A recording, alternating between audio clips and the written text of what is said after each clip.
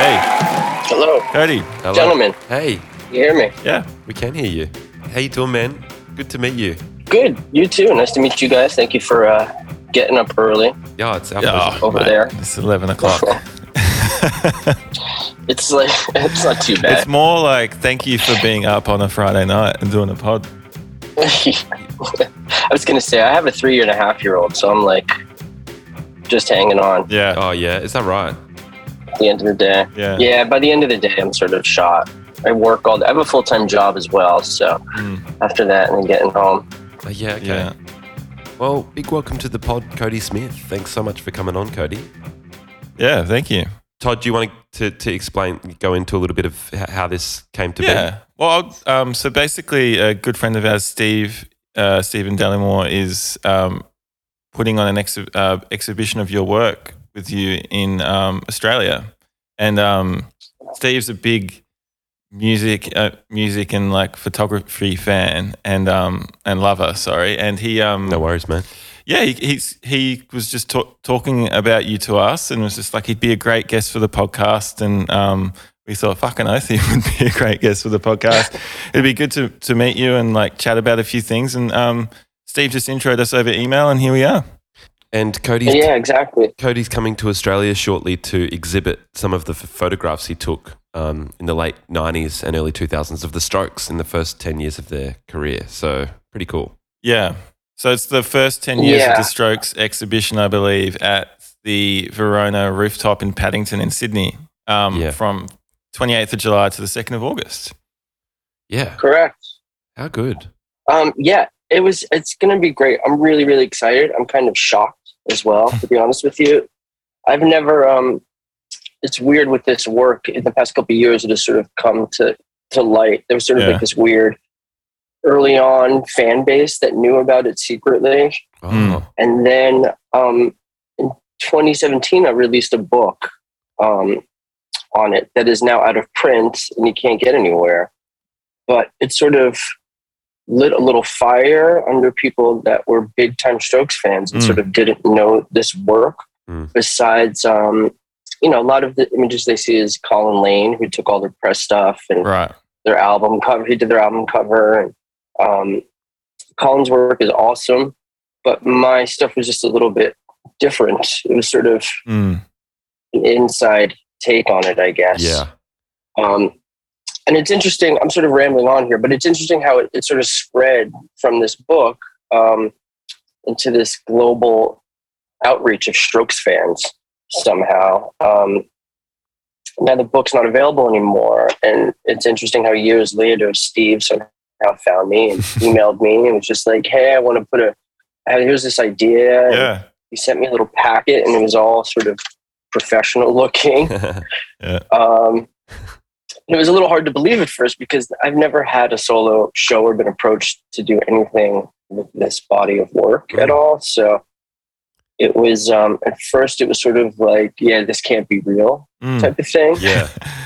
Yeah. It's so far away down there, you guys. And it's not someplace I ever thought to do an exhibition or pop up like this, So once it got going, it's kind of like, wow, fucking A, like Sydney, all right, like cool, like, oh, the guys are playing in a network, all right, that's cool, like that makes sense. It could be cool, maybe like something natural will happen with them, and they're there that week during the pop-up, all right, we'll see what sort of comes to fruition with this. It really has worked out beautiful timing-wise. I'm not sure if you and Steve planned it like that, but to have the Strokes in Australia, but and also in Sydney at the same time is like, was that planned or? I think Steve wanted it like that, just to sort of make a little bit buzz about it, which is great on his end, And that's one of the things that sort of made me believe more in it and him is that, at a certain point when we were sort of going down and talking, getting into more serious talk of it, I was just like, listen, Steve, you got to understand something. Like, I can't guarantee that you're going to get the Strokes or a Stroke to show up to this thing. A stroke. Like, I just want to like make that very clear off the bat. Like, I'm not saying that they won't or one of them won't. But I don't want you to be doing this with that pretense. I get it. They're big and sometimes I've been, I'm good friends with them all these years. Sometimes, the fans will take it to a further extent of, well, you're like them, or you must travel with them with all the time, or you're at that same level of money or fame or photography. But, I'm living in my apartment in Brooklyn with my wife and kid, and I got a full-time job to pay the bills. Yeah. But photography is my passion, and I still do it on the side when I take off. And this document has just been like friendship over, 25 years. Yeah. It was more of just an ongoing cycle of just photographing when I could get out there. Yeah. And get whatever pictures I could take. Yeah. And so were you, like when you were shooting, like when you were in high school and all that kind of stuff, were you like an aspiring photographer at the time, or were you just always taking photos sort of thing and it just kind of landed that way? Well, my parents were in the photo field, so I had to sort of both technically and like in my blood. My mother photographed early on. She photographed like Lou Reed and Johnny Thunders. I don't know if you guys know who Johnny Thunders is. No, I don't actually. But I don't know who Lou Reed is. Yeah, Lou Reed is, and Johnny Thunders was the guitarist in the New York Dolls. Oh, okay. I don't know if you know who they are. Yeah, true. Yeah. And he so he went on to have like a big solo career. I could go on about him forever, but so she ended up photographing him and did a little rock and roll photography, and then ended up being like a fashion producer for a photographer. Wow. For a long time. And then my father was sort of on the darkroom side of things and owned a darkroom for a very long time. So it was built in, and I was shooting before we all met. I met all those guys in '95 in high school. Okay. So I was shooting a couple of years before that, just my life in New York and a kid. And then I met them, and it was just sort of natural. I always had my camera on me, and we became friends fairly quickly, especially Valenci and I. Right. And then it's sort of like Julian and Valenci and I, and then Fab, Valenci, and Julian and I. And I just had my camera on me and just would photograph us fucking around New York as teenagers, in Central Park or whatever we were doing. Yeah. And there's a lot of that early sort of personal stuff that I don't show very much of them, or just because it's sort of pre-strokes, there's a lot of personal stuff that I've decided to keep out in terms of it's personal, pictures from bachelor parties or weddings and stuff like that. And it's just like, it's, I could be an asshole and do it, but it's not my intent ever to do that to my friends. No. It's not kind of really related to the band. It's just personal shots of them. Yeah, exactly. Exactly. And it has nothing to do. Yeah. I've seen some of those early shots of yours though. It's fascinating really, just seeing the band with such baby faces standing out on the street in New York, like before a show or after recording or whatever it might be. It's really, they're so cool. Yeah. Well, it's, we still talk about, we're all just shocked at how fast the time has gone. I think more than anything.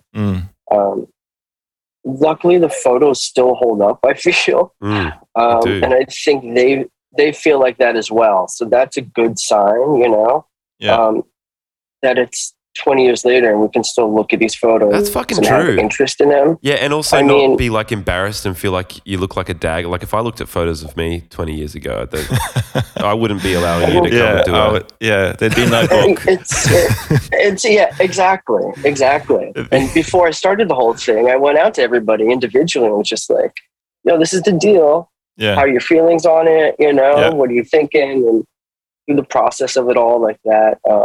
And I think, with these photos and having them get more out there in the past couple of years, I think they trust that I'm not going to be showing anything. Yeah. Yeah. So were you? So you would have been around then when the boys started the Strokes then, like when they had the idea to even get in a band room and play some instruments together. Yeah. I mean, I remember pre the Strokes, like pre Albert and pre even Nikolai, like, sort of joining in with the bass. Wow. I mean, I played guitar a little bit too. So even then it was just like, we'd all just like play Pearl Jam or Bob Marley stuff, right. or but Nick and Fab and Julian were always sort of instantly drawn musically to each other. I was always on the side taking the pictures. Yeah. That's what I was doing, Yeah. And witnessing the whole process as it sort of went along. Yeah. So those guys early on were sort of jamming, and, on weekends they would scrounge whatever money they had and would rent a rehearsal space for like a couple hours, and they would go there and just jam, and we would just hang out and smoke weed in there and shit. Yeah. And then, it sort of progressed out of high school for us, and we all stayed friends, and they were still playing. And then once Albert showed up in New York around 98, I think, 97, 98, that's when it started to get more serious. And right. Nikolai was on the bass now, and that's when it started forming sort of early on. And it went very fast, but those early days, I have a photo that's in the show. It's of Julian, Albert, and Nikolai on a street corner on New Year's Eve, 1999. Yeah, I've seen that. Oh, wow. One. Yeah. And it's still, I don't know, it's interesting how it sort of brings back a time for people now. Looking at them being so young, just randomly on a street corner wearing whatever clothes they're wearing, and to now they're this fucking huge ass band, and all of dynamics have shifted, but it's still, to me, it still brings me back to that street corner on New Year's Eve in 1999. Yeah. And I think it does that for people as well, Yeah. That was just before the Y2K bug. Yeah. Shut down the whole city. Yeah. Do you everything got screwed up after that. Everything. Do you walk? Do you know? You obviously know where that corner is. Do you know? And do you, when you walk down that corner, think of that photograph or that moment now because it's sort of so prominent in the photo? I do. I'm not over there that often anymore in that area, but that diner is still there. And I'll have people who have looked at that photo and be like, "Oh, dude, like I used to go to that diner all the time." Which diner is it? Where is it? It's just called the Lyric Diner. It was on like 22nd and 3rd. Right. Okay. It was nothing special. It was just near. It was just near Julian and Albert's house, and we'd gone there a bunch of times, but it was just late in the night, and I just took a picture on the sort of point and shoot I had. Yeah. But when I took it, I was just like, all right, I got something of them. It's a moment. New Year's Eve. Yeah. Yeah. There is also no greater pleasure than going to a diner at nighttime in New York City. Yeah. It's really good. It's the best fucking thing to do. Grilled cheese and French fries. Yeah, man. And I always get pancakes at diners at like midnight in New York. Or I used to anyway. Some bacon. Yeah, it's a bit of bacon. Yeah. Sometimes when there's a couple of you, you just get all that shit and just share it. Yeah. Pancakes and fries. Yeah. So eat it all. So Cody, man, we've got this is actually a crazy coincidence. I think Todd may have mentioned it to you already, but I was living in New York for a period of time in 2013. It was around a year, and I was recording some music, and I was staying in the studio that I was recording in, and the studio that I was recording in was the basement of 2nd Street and Avenue A on that corner, right? and so I was living underground there on blow-up mattresses and stuff, and like had a gym membership so that we could go shower and stuff every couple of days or whatever. And were there vibes in there? Did you feel the vibes of it's a magic room. Strokes of Past? Man, I fucking did.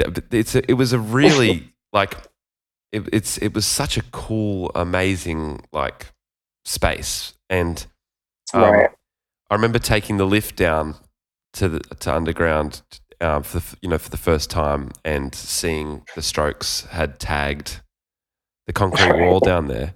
Yeah, it says The Strokes 2001, spray painted, so massive cool. on the wall in the elevator shaft. They would do that back in the day. Fucking wild. I mean, that was wild for me. It was my first time in New York City. Yeah, and to see that and to know that the first record was recorded in that very studio. It's really crazy. It's really crazy. You know, it's funny how the band has this sort of connection to everybody in some sense, whether it's like that, like you end up there, you know what I mean? How fucking random and cool in New York is that you end up at the studio there and then sleeping there. And that's what's cool about the band, I find, is that everybody sort of, from the diner shot that I was telling you about to the studio there to something, people seem to have a strong connection when they hear, you know, the Strokes or, you know, a moment that they remember when they first heard, you know, the album, when they first heard Someday or something. And I think that's part of the lastingness of the band. You know, there was a point where they didn't tour for years. And everybody was sort of doing some solo stuff, and they were able to come back and, you know, and do festivals and have people show up and have people still like them. And, you know, it's rare that they can do that they sort of control their own thing as they've gotten bigger. But everybody's got some connection to them is what I'm finding. Totally. For the most part. So it's why these pictures stand out, I think, you know, they connect somehow. You know, I'll be honest with you, I've looked at them a million times. So to me, sometimes I look at them like, who's going to want to see this fucking shitty ass picture again? You know? But people do, and it's nice to have, you know, like Steve out there reach out and willing to help, you know, fund and bring something like this over there. Yeah, so cool. You know, good on you. And I hope it's the beginning of something. Shout out Steve. Everyone go to the show. Yeah, exactly. Yeah, everyone go to the show because it's guaranteed that all the Strokes, all the members of the Strokes will be there all day, every day. They will all be there. Yep. They'll be playing as well. They're like a house band in the corner, and they play requests. Yeah. They'll be DJing. I think on and off. Smoke on the Water. All of the hits. Come down. I won't be there, but they'll be there. Yeah, that's right. And Prince of Sale too. Don't forget. And there's some awesome shots that people can buy as well. So there's going to be some prints there. Both the ones hanging on the wall. We're going to have some lesser, you know, sort of cheaper prints for people to come in and just purchase if they want. And also, if you can't make it, they're available online. I'm pretty sure too. So we'll post a link in the episode. On there too as well. There's something about Oh, sorry to interrupt. No, I was just saying. So far, the response has been pretty good. So I have a feeling it's going to be a nice turnout. Awesome. I'm excited for it. Yeah, I wish we could come. I was just going to say, there's something about I think what's really great about those photos and your photography with the band and just in like this like set in general is there's something so appealing about a candid BTS photo catching a moment, and especially on point and shoot or film cameras as well. It's completely different to an iPhone or digital photography. Yeah. And just capturing a moment on film is just so magical. And then when it's related to such a special part of such a important cultural like band or, you know, artists like the Strokes, it's just, I think, you know, when you say you've seen the pictures 1,000 times, so you kind of lose that connection. I think that's a big part of why people are drawn to these photos. Yeah. And I think, I definitely think that. And it makes me feel better about my work when that happens. Especially older work, you know, sometimes whether it's photography or I still look at images and think of that day that I should have gotten more pictures or shot more, you know, or when I took some group shots of them, like I should have asked for more or whatever. Yeah. But, and that was the thing before digital. Yeah. I mean, I shot all film, and whether it was a point and shoot or a 35 millimeter or a medium format, you know, you weren't always sure what you were going to get with film. So that was always the thing. And a lot of times I was shooting whatever light was just available. And there's certain, you know, stuff that comes along with that when you're shooting in terms of steadiness and exposures and that type of shit. But I always seem to make it work. And I always seem to get a shot that I loved. And I was always happy if I got one or two great shots on a roll of film. Yeah. It's sort of, I wasn't about every shot has to be a great shot. No. It's not about that. And when you engage with the subject or subjects, whether it's the guys that I know really well, and it's easier for them to loosen up, and the pictures show a sort of looser side of them a little bit, they are kind of stiff on stage as much as they fucking rock and as loud as they are. And they seem to be serious in a lot of pictures that have been shown of them. So I think this opens it up and lightens them up. Yeah. You see Valenti smiling in the pictures, or, direct eye contact there's a little bit more interest instead of we're just getting our picture fucking taken again. Yep. And they trusted me as well since we met in high school. And, I always had my camera there. So it was there was a lot of trust involved. And as it went on and they started to build and get bigger, I realized that it was starting to become more of a job for them as well. So there was moments where I had to step back from being right on stage taking photos because it was their first big show or some shit like that, Yeah.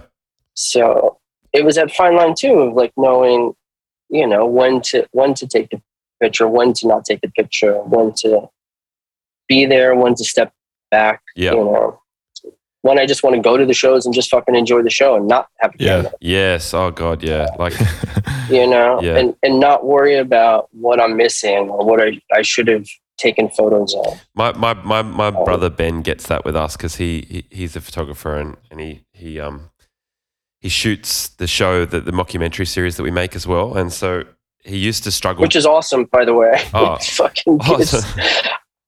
We actually edited season 2 of that. It's totally we edited season 2 in that same studio, the Strokes one. And Did you? Yeah. That's funny. I want to watch more because it's totally my type of shit. Oh, yeah, nice. That's great. But he really struggles to come to our shows. Like he has to give himself permission not to shoot. He's like, I'm right. Like, I'm leaving my camera here. Like, that's cool, isn't it? I'm like, yeah. Yeah, it's fine. Yeah. It's totally, yeah. Enjoy the show, really. Yeah. It's, I mean, exactly. I mean, there's times where you need to do that. It's when I was sort of like on my own and on the road with them, and not in a relationship, it was much easier to just entangle myself in it and just be on point. When you're bringing like your sister to the show or your girlfriend, it's kind of hard, or my wife at this point, it's hard to like peel off and sort of do your own thing. Yeah. So in those early days, I was single kind of, and it was nice to be able to sort of free float like that. Yeah. But were you present for the Is This It sessions in that New York basement? I was, I didn't really go down there. Nobody, to be honest with you, not too many people went down there while they were recording that album. Right. They were I was at like the rehearsal spaces and stuff when they were rehearsing all that stuff and when they were writing all those songs for the years leading up to it and getting them all down. So I heard them write all those songs and, lyrics in the back of cabs as we were going to small shows. When they got into that studio with Gordon, they were very they were focused. Yeah. I would hang out at the bar across the street and wait for them to come out, and we'd get fucked up, and they'd go back, and I'd go home. But is that the bar that's diagonally opposite? Yeah, with the glass windows, 2A. Yeah, I love that bar. Wait, Berlin? Is that what it's called now? Or is that a different club? I think Berlin was under it. Oh yes, Berlin I know the one. Yeah, was underneath. Yeah. See, that wasn't even there back in the day when we were there. It was just the main floor, and then the upstairs was like the sort of VIP area back then. Right, I remember. And that's what. Yeah, that's a fucking great bar just to sit in and watch the world go by. It was great, and we had a sort of little group of friends going. That some of them ended up going on to work with them and long-term stuff like that.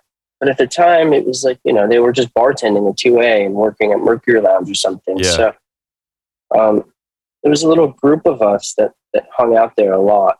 back in those early days, to all hours of whatever day of the week it felt like. Yeah. Mondays, Tuesdays, Wednesdays. Yeah.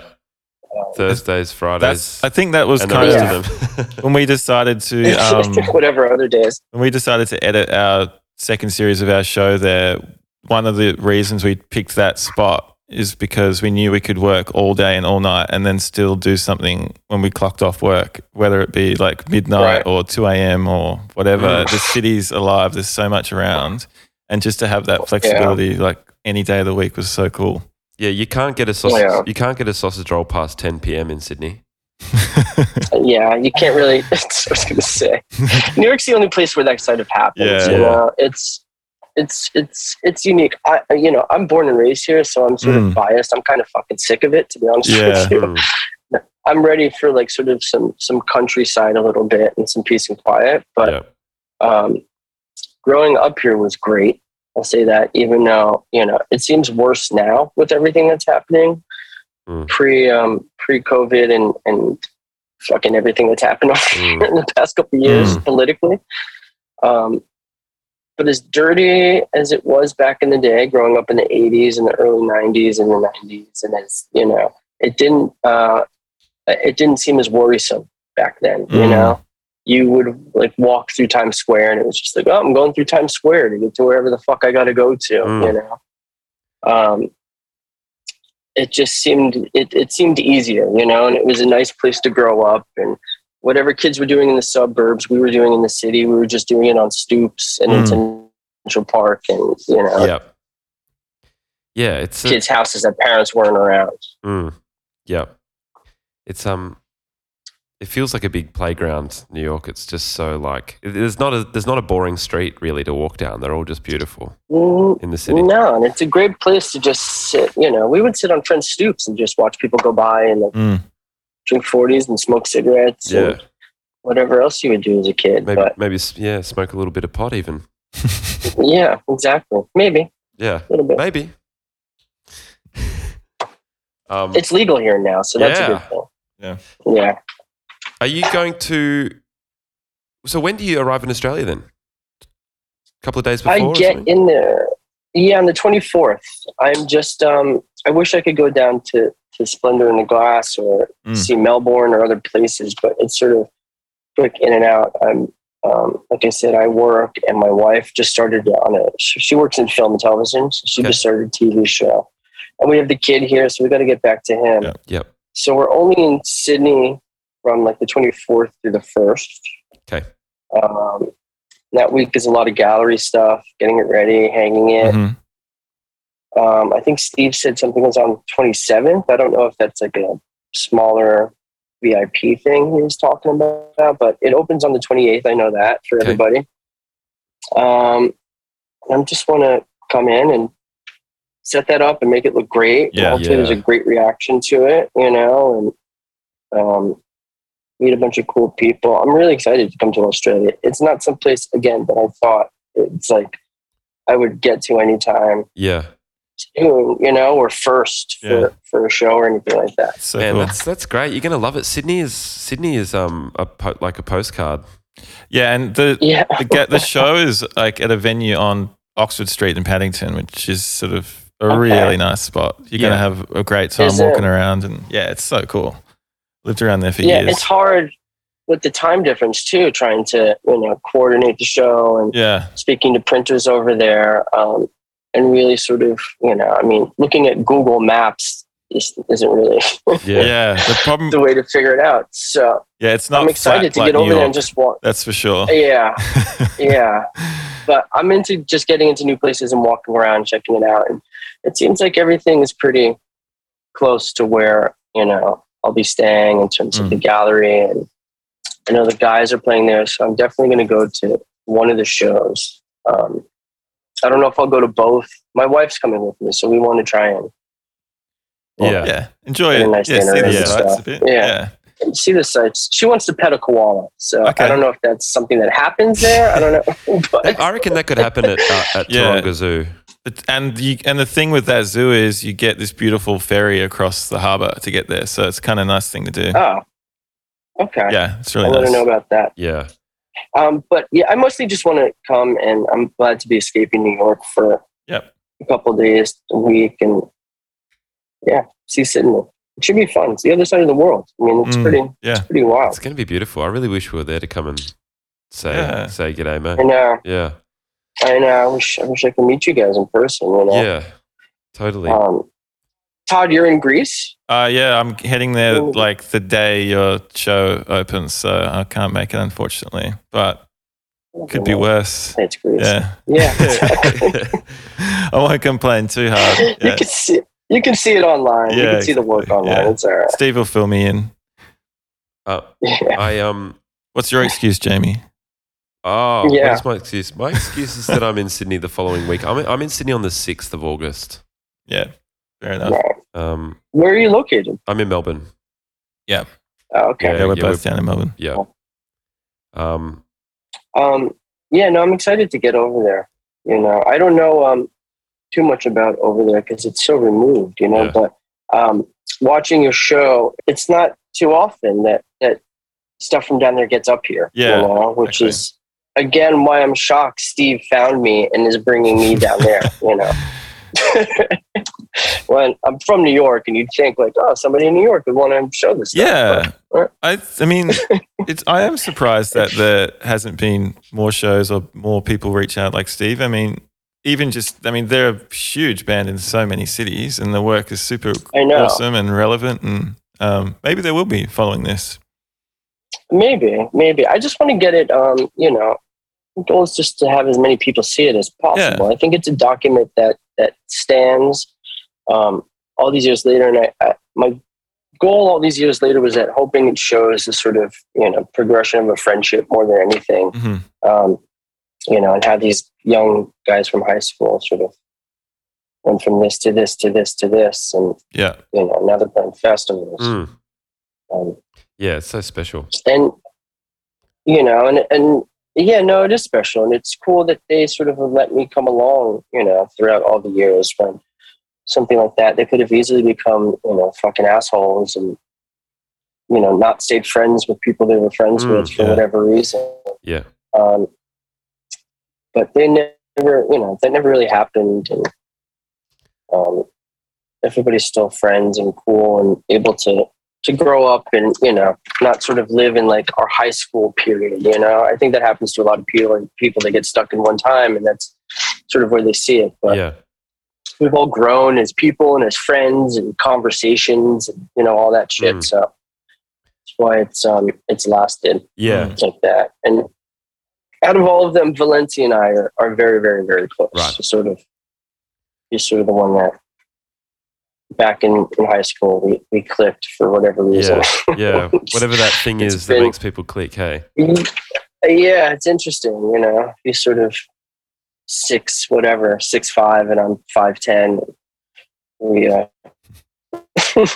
you looked up at him. We're like this odd couple in high school. You know, it was like in high school we were like this odd, you know, this odd couple of, you know, life partners at the time. You know what one of my pet hates is? I take photos on a point and shoot just when we're hanging out or in the studio or whatever. And you know when you show as you should. And you know when you show someone a photo, Todd did this to me recently and I pulled him up on it. You show someone a good photo and they go, "Oh my God, how good's that camera?" I did not do that. You did. What was it, on an iPhone or something? No, it was a film camera, a point and shoot. Jamie is upset that I didn't say how good's that photographer, essentially. Yeah. How good's that camera? How good's that camera? Well, you know. Yeah, it's not the camera always. It's rarely the camera. It's not.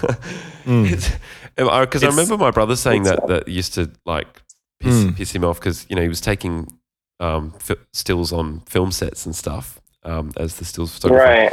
And people would always be like, "Wow, what camera is that?" It's like, motherfucker, that's a photo of Guy Pearce. Like, and there's a bomb exploding behind him or something. Shut the fuck up. It doesn't matter what it is. It's, you know, it really doesn't. And I've always sort of said that, the photos I've taken, whether it's of the Strokes or other people throughout the years, or even now, it's become, more, it's been more about my kid and trying to take great portraits or photos of him and my wife and document that type of stuff.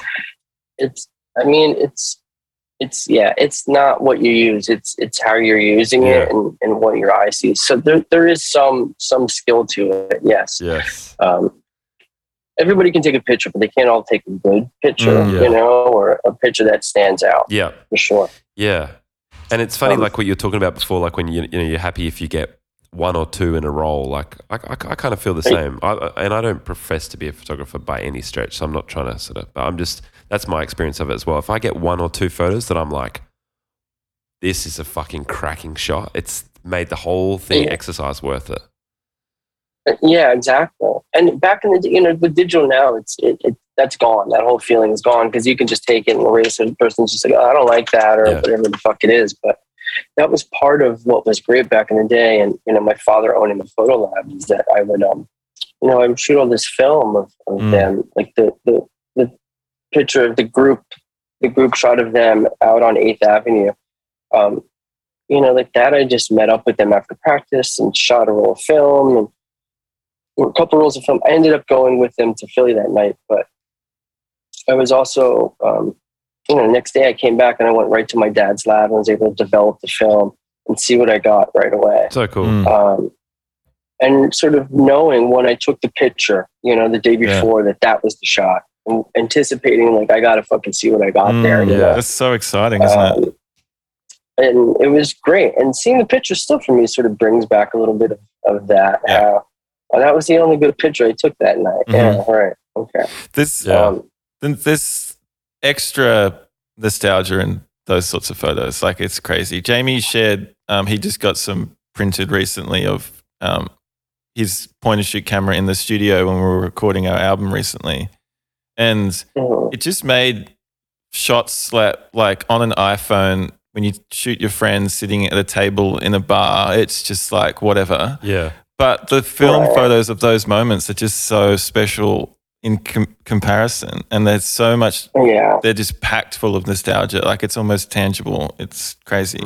And well, there's a feeling to it, and the colors that come out of it in the black and white, it's not the same as digital. It's just not, I've learned throughout many years to get digital close to what I want it to feel like, in terms of film, but I struggled so long trying to get that feeling of film, and it's just like finally, it's just like it's not going to happen. It's just not going to happen.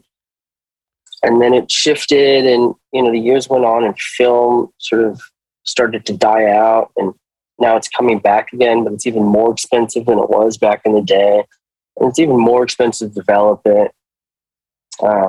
And certain things have changed. Chemicals have changed. Emotions have changed. They've changed factories where they make the film and chemicals, and that's sort of going deep diving into photo stuff. But it's all those aspects that it changed it, and it changed it very quickly, unfortunately. And I see people shooting film again, and it just seems like. It seems too forced for some reason. Right. Like, I'm shooting film, Like, cool. All right. Yeah. Don't get too fucking ahead of yourself. Yeah. It's, you can shoot all the film you want, but if it's a shitty fucking photo, it's not going to matter. Yeah. That's true. Yeah. So it kind of bugs me in a sense like that, but, you just go with the times and adjust and try and put it out of your mind, whether it's a digital or film or a camera or point and shoot. If you got it and you can make something happen in the moment, especially in today's age, it doesn't matter anymore. It's all gone out the fucking window. Having said that, you're right. Like Ben, Jamie's brother, will take the most incredible iPhone photos compared to me as well. It's just he's got the eye and like the knack. It's if you got it, you got it. It's happened to me too. And people, like I took that on my fucking phone. It's not that. How good's that you phone? got the same one. Exactly. Yeah. Good stuff. And So, it's the way it is, I think. I assisted for, I don't know if you know this photographer, Mick Rock. no. I do, because I was reading up on you, but yeah, it sounds super interesting. So Jamie Mick Rock, I'm surprised you don't know him. He shot the cover of Lou Reed's Transformer, Oh, wow. Iggy Pop's Raw Power, wow. the Queen record where they're all like have their arms up. That is iconic. Joan Jett. I mean, like lots of iconic pictures. If you go online and like Google Mick Rock, I'm just having a look right pictures, now. you'll be like, holy shit. You'll recognize his stuff. Rock met Reed through Bowie. Yeah. Interesting. Okay, cool. Yeah, I love that Transformer. Yeah. Cover.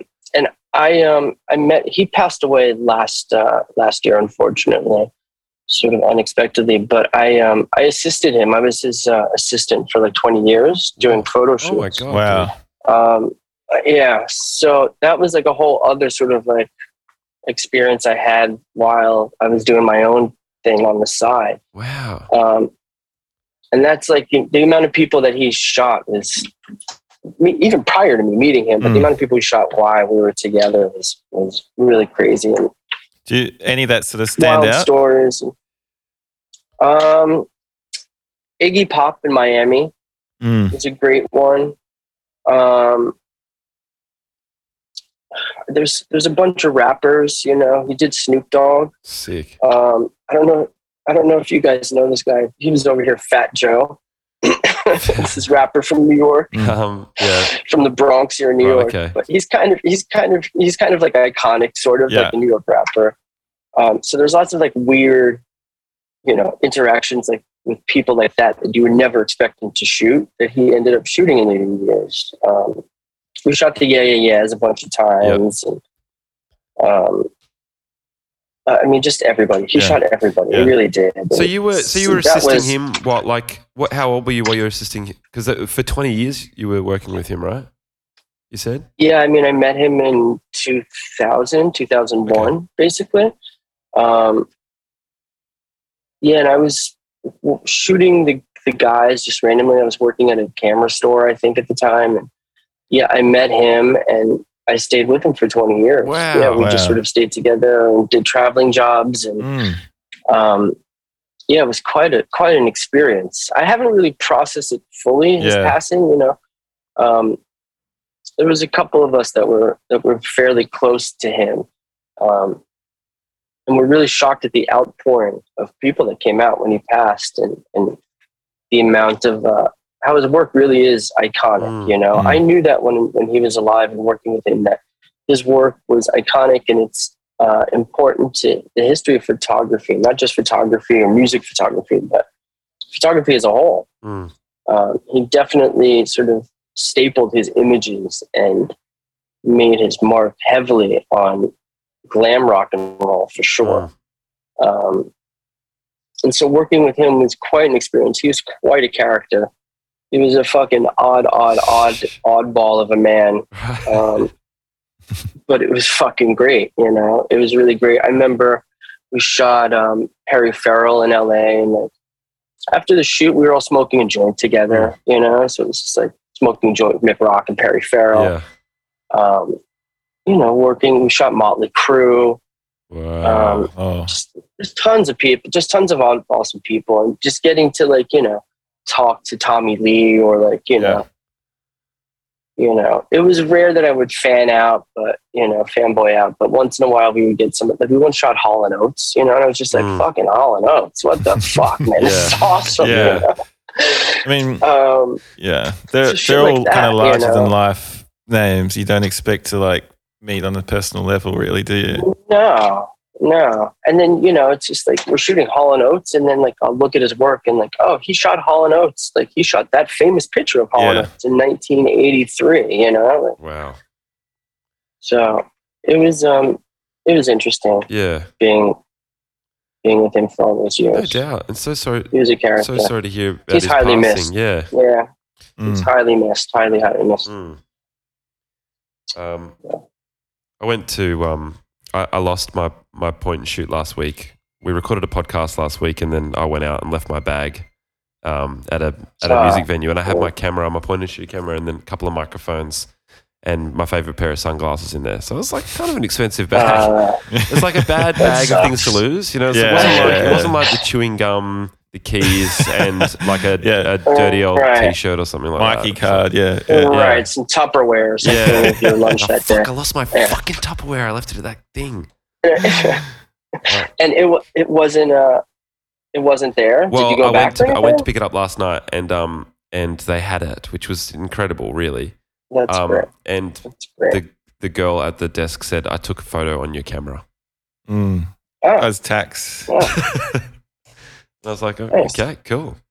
How did that make you feel? Like, were you like, what? yeah, I didn't ask. How did it make me feel? I thought that was quite a fun touch. yeah, cool. I think it's a fun touch. That's a fun touch. It's I like the mystery in that. yeah, I like it too. Yeah. And you know, that cost me probably a bit of money, but we'll let that slide. yeah, but you did lose your entire bag, so you know, technically you should be that should cost you to get it back. That's exactly. the fee. Yep. You know, it's funny you say that because segueing from Mick Rock into that, you losing your bag, I was going to say, I remember one night we shot some fucking writer, but the night just happened to like go on and on and on. It was like one of those nights where we went to like the after party, and then like Winona Ryder was there, and we were hanging out with Winona Ryder. Wow. And she was all fucked up and whatever the fuck was happening. And then I ended up hooking up with some random chick and went home with her. And since we had shot, I had like a bunch of his equipment with me, you know. And the next morning he called me. We ended up at this club called Lit that was sort of well known at the time here in the city. It was sort of a spot that we all hung out. And he called me freaking out because he lost all the fucking film he had shot the night before. Yeah. So he's like, I think I lost it, and da-da-da-da. Yeah. And luckily, it was at the bar. He was still there, but he was like that. Like he was like that type of guy. Like one of his first photo sessions, he was so fucked up on acid that he forgot to load the camera. Oh my gosh! I was gonna say, have you ever done that thing where you do a whole shoot and there's no film in the camera? I haven't. But the very famous Mick Rock did. Yeah. The very famous my Auntie Pam, she did that to my parents on their wedding day. That's fuck. My mum still holds it against her. She still rolls her eyes every time she takes my auntie takes a photo. She's like, "Oh fucking yeah, fucking Auntie Pam." Auntie Pam, yeah. That's amazing. That's great. I love that. Last time we were in Adelaide, we were playing there a couple of weeks ago, and Todd just ran into Auntie Pam at the pub. Oh yeah, I did. Sitting with her friend Cherry.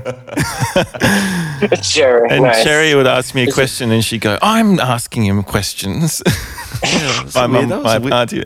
Yeah, I was like, "Okay, relax, Auntie Pam. I know I haven't seen you in a while, but yeah." Auntie Pam was weird that night, wasn't she? Yeah, like, she was saying that, like grumpy to Cherry. Yeah, so Cherry would ask Todd a question, and Auntie Pam would she didn't like. She'd turn look at him and she'd go, "I'm asking questions." I felt so bad for Cherry.